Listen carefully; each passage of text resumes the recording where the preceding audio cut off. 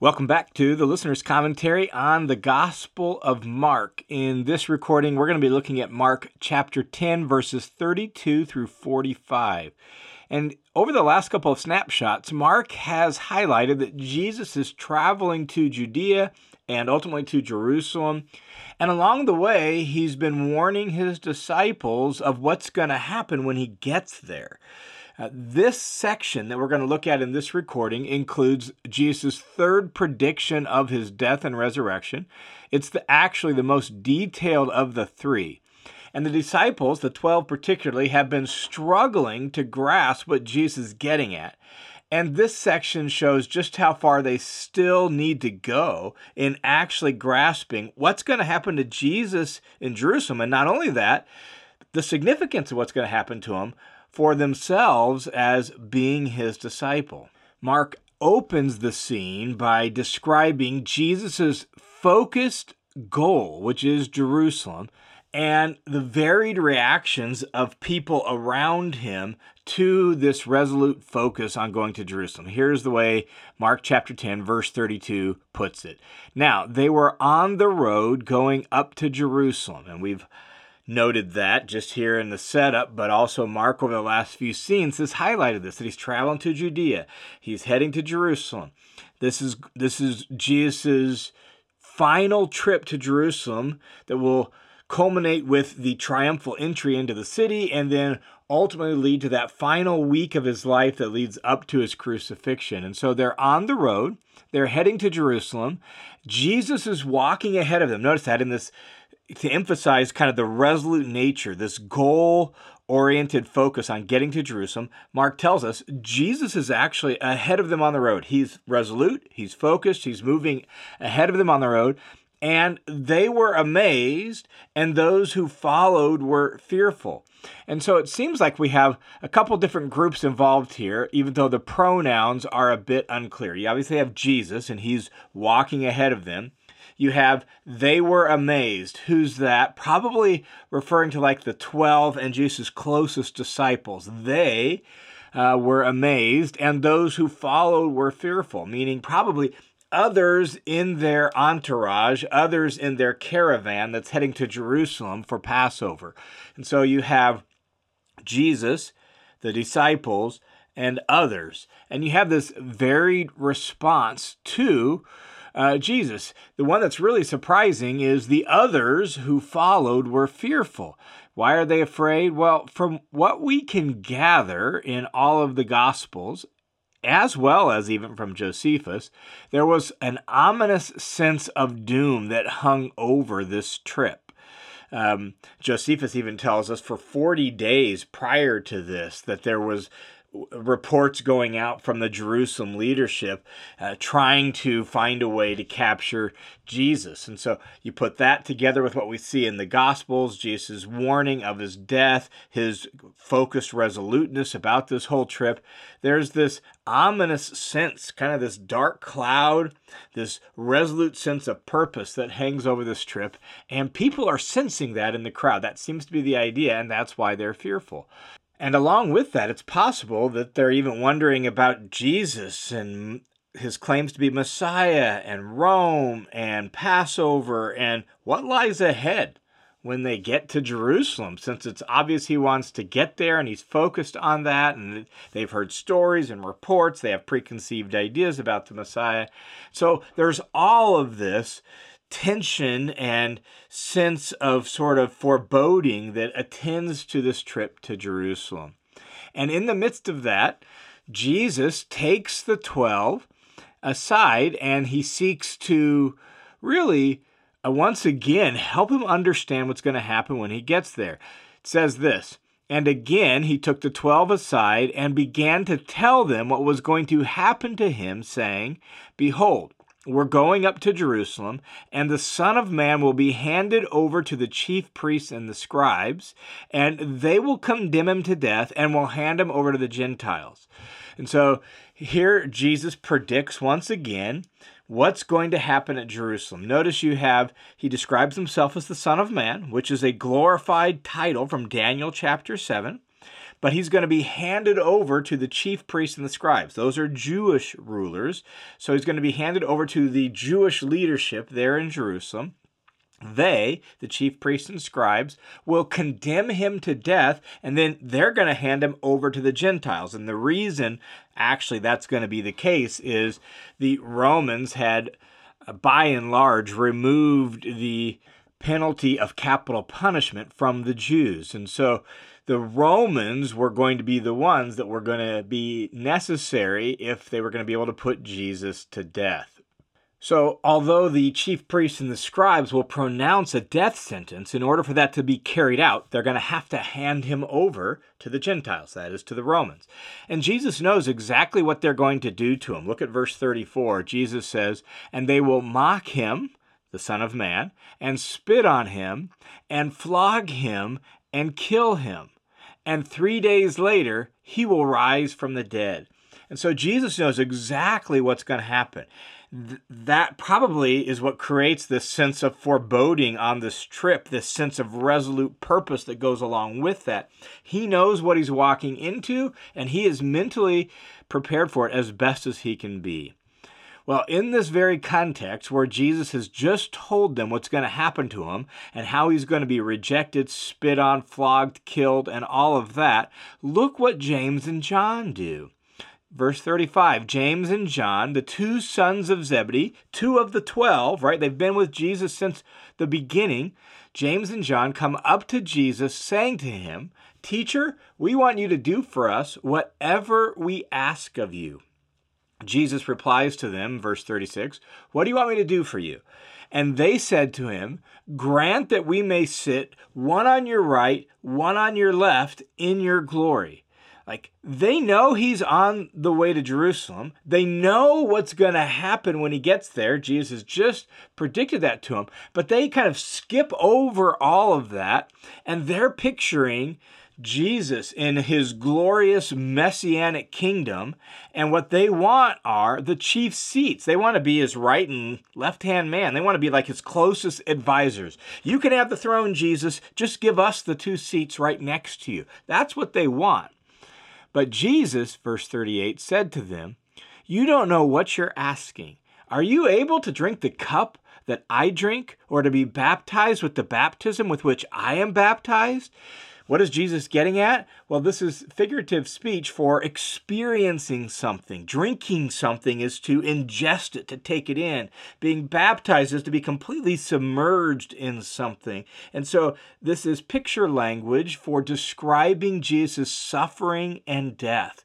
And what he's essentially saying to James and John are, look, if you actually want to be associated with my kingdom, if you want to be great in my kingdom, it's going to be attended with self-sacrifice and suffering. And so he says, do you think you're up for that?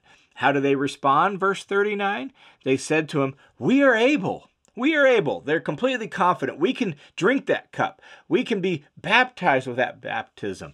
And they are full of confidence and bravado about that. And Jesus said to them, "The cup that I drink, you shall drink, and you shall be baptized with the baptism with which I am baptized." In other words, you will experience suffering, hardship, pain, persecution for my sake. But, verse 40, "To sit on my right hand or my left is not mine to give, but it's for those to whom it's been prepared." And so you will experience suffering, but I'm not in a position to actually appoint to you the chief seats in my kingdom.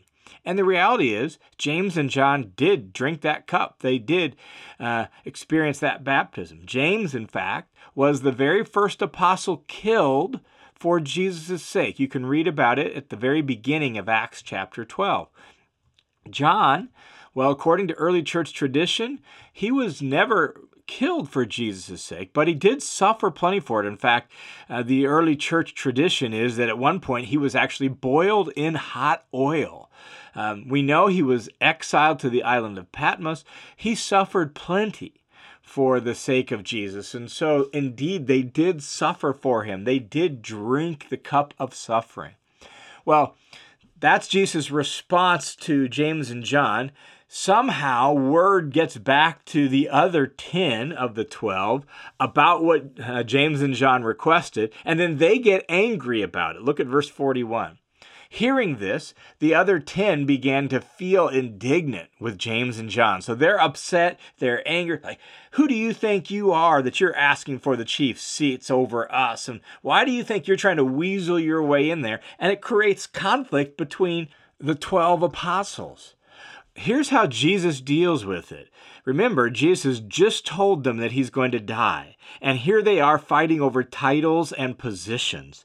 And so Jesus, in verse 42, calls them to himself and said to them, "You know that those who are recognized as rulers of the Gentiles domineer over them, and their people in high position exercise authority over them." That word translated domineer literally is lord it over. They're heavy-handed bosses. They like to be in control. That's the same force of this idea of exercise authority. They want to be in charge and in control. And it's not that authority is bad. Jesus, after all, is the Son of Man. That's a glorious title for one who's given a universal kingdom. So authority itself isn't bad. It's the way you use your authority to be domineering and to be controlling. That's the world's way, Jesus says. That's the way the Gentiles, i.e., people who are not God's people, those outside of God's family, that's the way they do it. But that's not Jesus' way, and discipleship entails imitation. So, verse 43, but, Jesus says, it's not this way among you. You are like the leaders of the kingdom of the Messiah, right? It's not going to be this way among you. Rather, whoever wants to become prominent among you shall be your servant, and whoever wants to be first among you shall be the slave of all. The word translated prominent there literally is great. Whoever wants to become great among you. All right, you guys are clamoring for position, right? You're asking for the chief seats, then you're getting offended and you're arguing over titles and position. You all want to be great. Let me help you understand what greatness means in my kingdom. It means becoming a servant. And the first word translated servant there is diakonos. It's becoming one who serves other people, comes alongside them to help them out. Whoever wants to be first, to be number one, well, the way you're going to express that is by becoming a slave, a doulos of all, a slave of everyone. Jesus is really working hard to drive this point home. We saw the exact same theme in chapter 9, and now here we have it again. There is a way to be great in Jesus' kingdom. There's a way to use positions of power and authority in Jesus' kingdom that will honor Jesus. And that has to do with becoming a servant, becoming a slave, putting others ahead of yourself. And then Jesus actually ties this theme here specifically to his example. He's going to Jerusalem, he's going to suffer and die, and that's the pattern. That's the example of servanthood that those who want to be first and great in his kingdom must follow. Look at verse 45.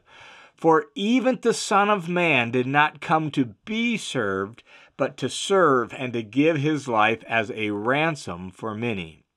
Remember, the Son of Man comes from Daniel chapter 7, and there it's a great and glorified person. The Son of Man there sits on the throne with God and is given a universal kingdom, right? So the Son of Man is this exalted, glorified person. Notice, however, that doesn't mean everyone serves the Son of Man. No, the Son of Man, Jesus, came to serve others. The Son of Man did not come to be served, but to serve. So the Son of Man himself exists to serve other people, and not just any simple kind of service, but he's going to lay down his very life for others. The Son of Man came to serve others and to give his life. That's how he's going to ultimately, the highest point of service is to lay down his life for many, for other people. And he's going to do so as a ransom. He's laying down his life as a ransom for many. And this noun ransom refers to the price of release or the price of freedom.